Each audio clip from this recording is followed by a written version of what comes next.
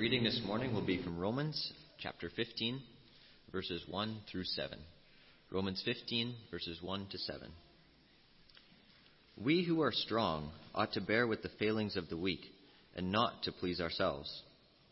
Each of us should please our neighbors for their good, to build them up. For even Christ did not please himself, but, as it is written, the insults of those who insult you have fallen on me.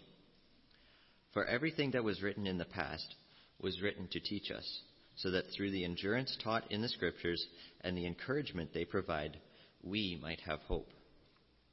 May the God who gives endurance and encouragement give you the same attitude of mind toward each other that Christ Jesus had, so that with one mind and one voice you may glorify the God and Father of our Lord Jesus Christ.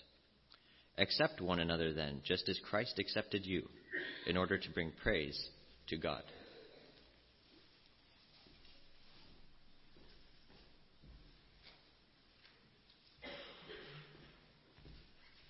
Hey, good morning. Well, Chad spoiled it for me. I was going to get up here and say, hi, I'm Wayne. I found the fountain of youth. Well, I guess that didn't work out. Are you doing an announcement after? Okay, so Chad has an announcement for us after the lesson and after the closing prayer, so please don't get up and quickly rush out, but stay seated for that announcement. So welcome to everyone. Welcome to our visitors at home, those who are watching at home, and those who are visiting here with us today. A couple of reminders, and actually it's interesting because this lesson is all about reminders. But a couple of reminders. John Muller will be leading our evening discussion class, so another one of our elders leading our evening discussion class. So I want to invite all of you to come out for that tonight. And another reminder is my wife, Che. Che is going to be joining us next week. She'll be arriving on Saturday. She'll be here from Saturday to Saturday. And it's unfortunate that it coincides with that women's retreat. That is unfortunate. But it was about $250 cheaper to book it this week. And any other time was $250 more. So money says everything, right? Unfortunately. So this morning we continue in the book of Romans, and we're getting close to finishing it. Next month we will be done, the book of Romans. I think there's about 2 or 3 lessons left, and then we'll be all done. So from the reading that we just heard, we can see that what God wants for his people is for them to really care about each other with a real and sincere love, and to work at unity. We're to work at unity. We're to work hard at it. He also wants us to love our neighbors and seek what is best for them. That's what we're supposed to do as Christians. Obviously, Paul had to get after these Christians because they were very selfish. The audience that he's speaking to, they were very selfish. And in the world today, many people are selfish. They try to please themselves. But that is not to be you, and that is not to be me. We are not to be selfish. We died to self when we came to Christ, and we need to put selfishness aside as Christians. So Philippians chapter 2, verses 3 and 4 says, do nothing from selfishness or empty conceit, but with humility of mind, regard one another as more important than yourselves. Do not merely look out for your own personal interests, but also for the interests of others. That's the New American Standard Bible version. So Paul was telling the same thing to the church in Philippi that he's telling to these Christians here. And he's telling them not to be selfish. He's telling them to love one another. And so we are to work at loving others and wanting the best for them. And as the title of this lesson says, don't stop now. We're to work at it. We're to never stop. It is the same when it comes to unity. Unity can't happen unless we work at it. It's something else that we can't stop at. We have to always work at it. Unity requires each and every single one of us to work at unity. We all have to be working hard at it. So as we heard in verse 7 in our reading, accept one another then, just as Christ accepted you, in order to bring praise to God. So let me say that again. Accept one another then, just as Christ accepted you, in order to bring praise to God. And that's the message that Paul wanted to get across to these Christians. Accept each other. Think about everything we talked about in the previous chapter and how they were behaving. Accept one another. Our greatest desire should be to bring praise, glory, and honor to God. And we achieve that when we truly put to death self and put others first. That's what God wants us to do. So in our reading that we heard a minute ago, in the first 6 verses, Paul talked about these things. He talked about all the stuff I just mentioned. Then in the next 7 verses, Paul tried to emphasize to these Gentiles how fortunate they were that the gospel came to them. Paul wanted them to understand how blessed they were They were fortunate that God showed them mercy and that God brought the gospel to them, that they are saved people of God. And so, Jesus and the gospel first came to the Jews, God's chosen people. Then it came to the Gentiles because the Jews rejected Jesus. God deserved to be praised and glorified by the Gentiles for his mercy. And so should we. We should be praising God and glorifying God for the mercy that he's shown us. But notice, and we're going to look at Romans chapter 15 now, verses 8 to 12, the verses right after the reading. Paul quoted 5 Old Testament passages to show that the Gentiles should praise and glorify God because the mercy that God had shown to them. Look at verses 8 to 12 now. For I tell you that Christ has become a servant of the Jews on behalf of God's truth, to confirm the promises made to the patriarchs, so that the Gentiles may glorify God for his mercy. As it is written, therefore I will praise you among the Gentiles, I will sing hymns to your name. Again it says, rejoice, O Gentiles, with his people. And again, praise the Lord, all you Gentiles, and sing praises to him, all you peoples. And again, Isaiah says, the root of Jesse will spring up, one who will arise to rule over the nations. The Gentiles will hope in him. Seems kind of interesting that Paul overwhelms them with scriptures. He doesn't just give 1 or 2, he gives 5. You might notice there's only 4 listed, but one of those passages of scripture is quoted in 2 different places in the Old Testament. So technically 5 places. He bombards them with scriptures. Paul then did as he had done in many of his letters. After scolding his audience in the last chapter and a little bit in this chapter, he gave words of encouragement. That's what Paul does. Verse 13, he says, may the God of hope fill you with all joy and peace as you trust in him, so that you may overflow with hope by the power of the Holy Spirit. So if you were to go through all the letters that Paul wrote, you would see this pattern to which he used to address erring Christians, or how he wrote his letters. First, he would announce himself, sometimes remind the people that he was an apostle, appointed by Jesus himself. Then he would give a greeting like, grace and peace to you from God our Father and our Lord Jesus Christ. So he would follow that with praise. He would give some kind of praise. You can read about that. And then he would remind them. He would remind them of the kind of life they used to live before they obeyed the gospel. Or he would remind them of the gospel that they had obeyed. And then would come the scolding. That's how Paul did it.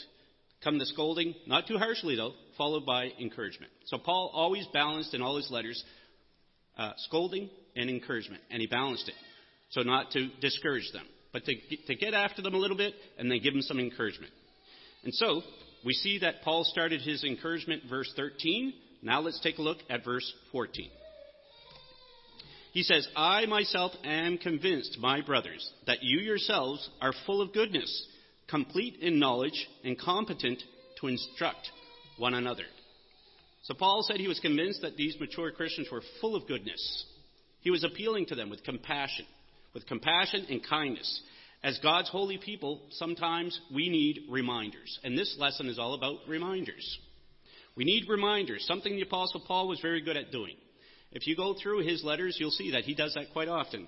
Reminders to help them to understand, to bring them back to their senses. And so, we need someone to tell us about the things we're doing right instead of what we are doing wrong, so that we can be strengthened and refreshed in our faith.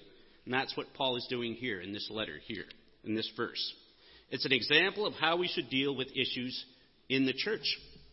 So how should we deal with people in the church? How should we deal with issues? How should we deal with erring Christians? Well, we should do it gently and with compassion, while using God's word to teach us how to teach others. This is how these mature Gentile Christians should have dealt with the issue that we talked about in chapter 14, in dealing with the meat and not eating meat. And that's how they should have dealt with it. But instead, what they did was they just gave these Christians, this other group, a hard time. That's all they did. They weren't considering their guilty consciences, as we have said last week. So it's important to realize that at that time, and for us today, if we're going to help people to understand what God's will is, we need to do it using God's word. That's how you help people to understand what the will of God is. So just telling people about God's will and showing people from the Bible where it says it, so they can read it for themselves, that's two different things. Think about it. If I tell you that God says something, God says this, Okay, if I show you with scriptures, doesn't that make a big difference? Let me give an example. Last week we talked about that God considers all food clean. And then I showed you Mark chapter 7, verses 14 to 19. Well, if I tell somebody that God considers all food clean, then what happens? It just sounds like it's my opinion. That's all it sounds like. So we use the Word of God to show people what God's will is. We need to let God's Word speak for God. So think of what Paul said here. Think of what it was that Paul got after them, these mature Gentile Christians, for. He was telling them to take under consideration the new Christian whose faith is weak. Think about them. Consider them. They did not have the same level of knowledge as they did. They should have gently instructed them and showed them that the Bible doesn't say that they must abstain from meats. Take a look at verse 14 again. What I want to emphasize is the second half of that verse. He says, I myself am convinced, my brothers, that you yourselves are full of goodness, but notice, complete in knowledge and competent to instruct one another. It was the one thing they didn't do. They didn't use the Word of God to instruct them, to help them to understand that what they're doing is not biblical. There's nothing in the Bible that says they can't eat meat. That's what they should have done. So verses 15 and 16 now.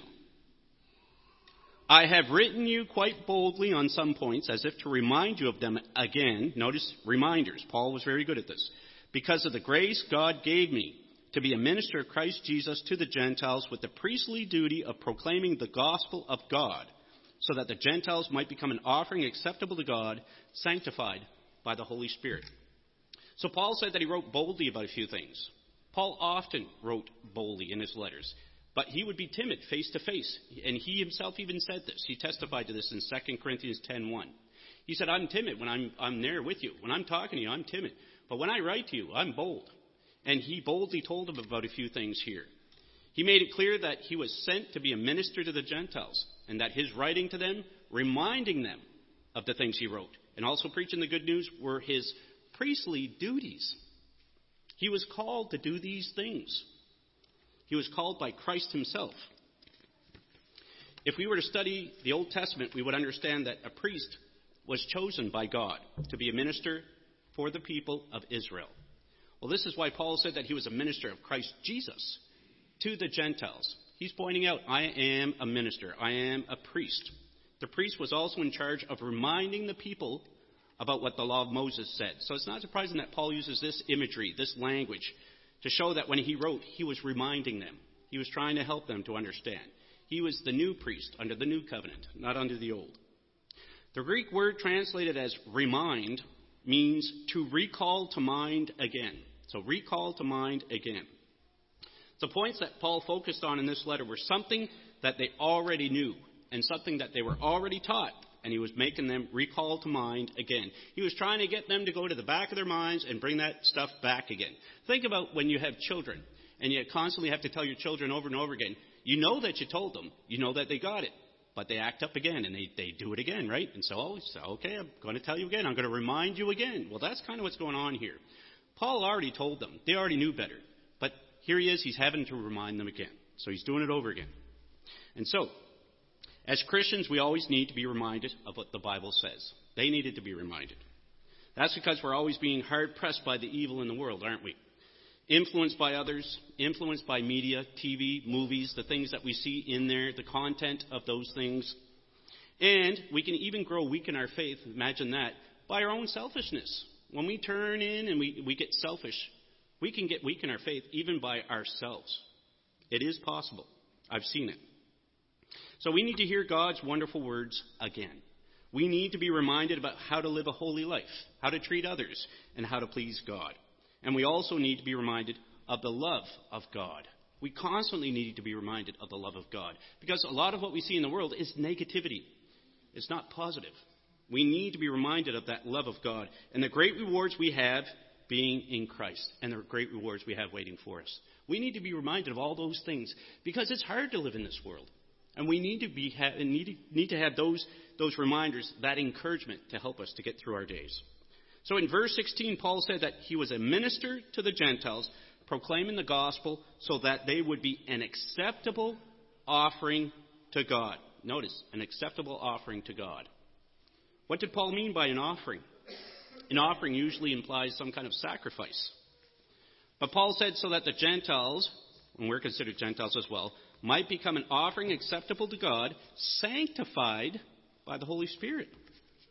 Well, sanctified means holy and set apart from the world, set apart for holy use. And so he's talking about the Gentiles here. Notice what he says. Let me read that again. He says that he had become a minister of Christ Jesus to the Gentiles with the priestly duty of proclaiming the gospel of God, so that the Gentiles might become an offering acceptable to God, sanctified by the Holy Spirit. So sanctified by the Holy Spirit, made holy and set apart from the world, set apart for holy use by the Holy Spirit. The Holy Spirit at some point made these Gentiles, and the Holy Spirit makes us today as well, holy and sets us apart for holy use. He made us an acceptable offering to God. So an important question comes to mind. How and when do we become an acceptable offering to God? When does that happen? How does that happen? And so here's where I take a little bit of a turn in the lesson, and we won't continue in the verses following, but we take a little bit of a turn here. This all happens when we respond to the gospel. When we respond to the gospel, that's when we become an acceptable offering to God. Responding to the gospel means believing the gospel, believing the good news, really believing it. Repenting of our sins, which means turning away from the way we live our life, away from self and living for God instead. Confessing that Jesus is the Son of God, our Lord and Savior. And then finally being baptized for the forgiveness of sins. To do all these things which are commanded is responding to the gospel. God is the one who is doing the saving, but we have to respond in order to receive that saving. So to respond means you have to do something. You have to take action. That's what it means. So let me give you an example, and I usually like to use this example to help people understand. When I was living back in New Brunswick, Christmas time, you get a gift. You get a package from somebody. It's a Christmas gift. Okay, if the package is too big, it can't fit in your mailbox, you get a little card. And that little card tells you you have to go to the post office and pick up your gift. So this is a free gift that somebody's giving you, that they sent to you by mail, but you have to take action. You have to respond. You have to drive over to that post office with that card. You have to submit it. You have to take hold of the gift. You can't sit back home and go, I got a free gift. Okay, well, you're never going to see it if you don't take a hold of it, if you don't take action. Well, that's what we need to understand. That's responding to the gospel, is taking that action, taking that step, and doing it. So when we respond to the gospel, it makes us acceptable to God. The Holy Spirit takes part in our obedience to the gospel by sanctifying us at the time of baptism. He makes us holy. He sets us apart for holy use. Take a look, if you will, 1 Corinthians chapter 6, verses 9 to 11. 1 Corinthians chapter 6, verses 9 to 11. And notice the language, notice what is said here. Do you not know that the wicked will not inherit the kingdom of God? Do not be deceived. Neither the sexually immoral, nor idolaters, nor adulterers, nor male prostitutes, nor homosexual offenders, nor thieves, nor the greedy, nor drunkards, nor slanderers, nor swindlers will inherit the kingdom of God. And that is what some of you were. You notice the language he uses. And that is what some of you were. But you were washed. He's talking about baptism. And you were washed. You were sanctified. You were made holy. You were set apart for holy use. You were justified in the name of the Lord Jesus Christ and by the Spirit of our God. And so this is what happens. This is what happens when we respond to the gospel. Think about what you used to be. Think about what you are now. When we respond to the gospel, we are set apart from the world. We are made holy to be used for God's good purposes. God can use us at that point. We're holy. We've been made clean. We also receive the Holy Spirit. So Ephesians chapter 1, verses 13 and 14. Take a look and see what it says here. Ephesians 1, verses 13 and 14. And you also were included in Christ when you heard the word of truth, the gospel of your salvation.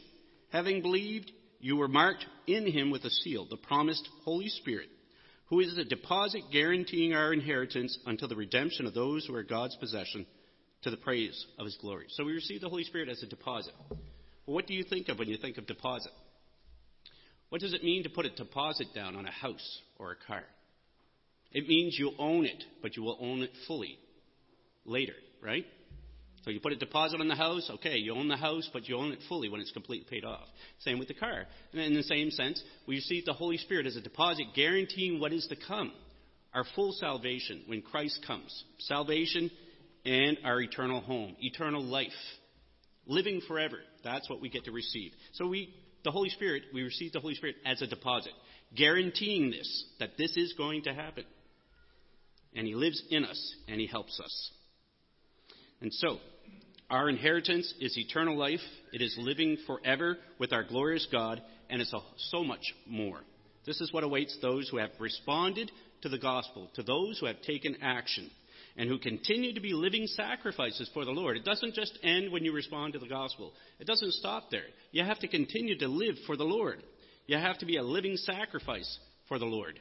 You have to continue to be an acceptable offering to God. It doesn't stop there. We think of Romans, and we've been going through this series in Romans. When we look back at Romans chapter 12, verses 1 and 2, and this has been quoted quite a bit. I'll just quickly read it. Therefore I urge you, brothers, in view of God's mercy, to offer your bodies as living sacrifices, holy and pleasing to God. This is your spiritual act of worship. Do not conform any longer to the pattern of this world, but be transformed by the renewing of your mind. Then you will be able to test and approve what God's will is, His good, pleasing, and perfect will. Remember that the audience He's speaking to is the same audience He was speaking to here in Romans chapter 12, verses 1 and 2. And that audience He mentions in chapter 11, verse 13. I am talking to you Gentiles. Inasmuch as I am the apostle to the Gentiles, I make much of my ministry. So He's talking to these Gentile Christians in the church. It's the same audience in Romans chapter 15 as it is here in Romans chapter 12. So living in this world with evil all around us and yet staying faithful to Jesus is part of our spiritual act of worship. It is offering ourselves as living sacrifices, holy and pleasing to God. We can't stop now. So as the title of the lesson, don't stop now. It isn't just a matter of trying to love each other and do all these things. We are to be living sacrifices, and we're to continue to do that right until Jesus returns. We've talked a lot about that already in the past, so I'm not going to talk about it any further. We need to continue to work on that, being living sacrifices, a sacrifice acceptable offering to God. And so the Apostle Paul loved giving reminders, as we talked about. His letters are filled with them. Well, what was he reminding his audience about in this chapter? Well, take a look. Paul's reminders. He reminds them, we who are strong ought to bear with the failings of the weak and not to please ourselves. He says that in verse 1. He says each of us should please his neighbor for his good, to build him up. Verse 2. And finally, remember, you were once new converts too. This is a point that needs to be emphasized. Something that he's probably trying to get across to these Gentile Christians. Don't forget, you were there where they are now. Don't forget yourselves. You have all this knowledge, but they don't. Don't forget about that. Paul wanted these Gentile Christians who were mature in the faith to remember that they had to be gently and lovingly instructed by God's word at the beginning of their Christian walk, just as these new converts had to be. They needed to be careful and treat new Christians with respect and compassion in the way that they deal with them so that they might get encouragement. It's too easy to discourage. We need to try to encourage. So they were to help them grow in knowledge of God's word, not hurt them and defile their consciences as they did. This reminder is for us too. This is a very big reminder for us. We all had a starting point. We all came to the Lord with baggage. Each one of us came to the Lord with baggage. Things that we had to work on, things that we easily forget.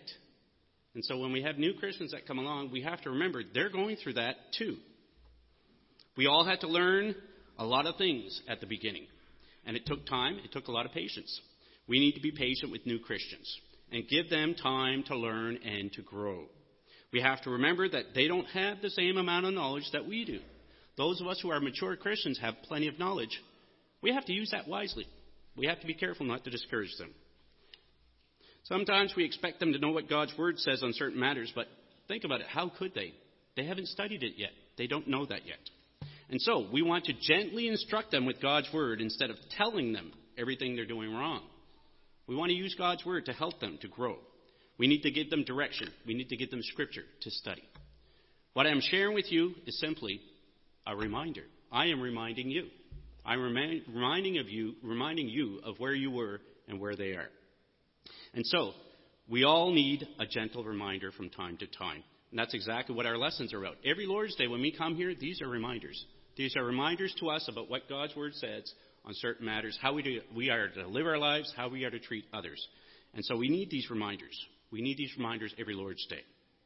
Only by coming to Christ and responding to His gospel can you be an acceptable offering pleasing to God. If you are here today and you've not responded to the gospel, then I remind you of what I said earlier in this lesson. You need to come to Christ to be an acceptable offering pleasing to God. Won't you take action? Won't you respond today? Let's stand and sing our closing song.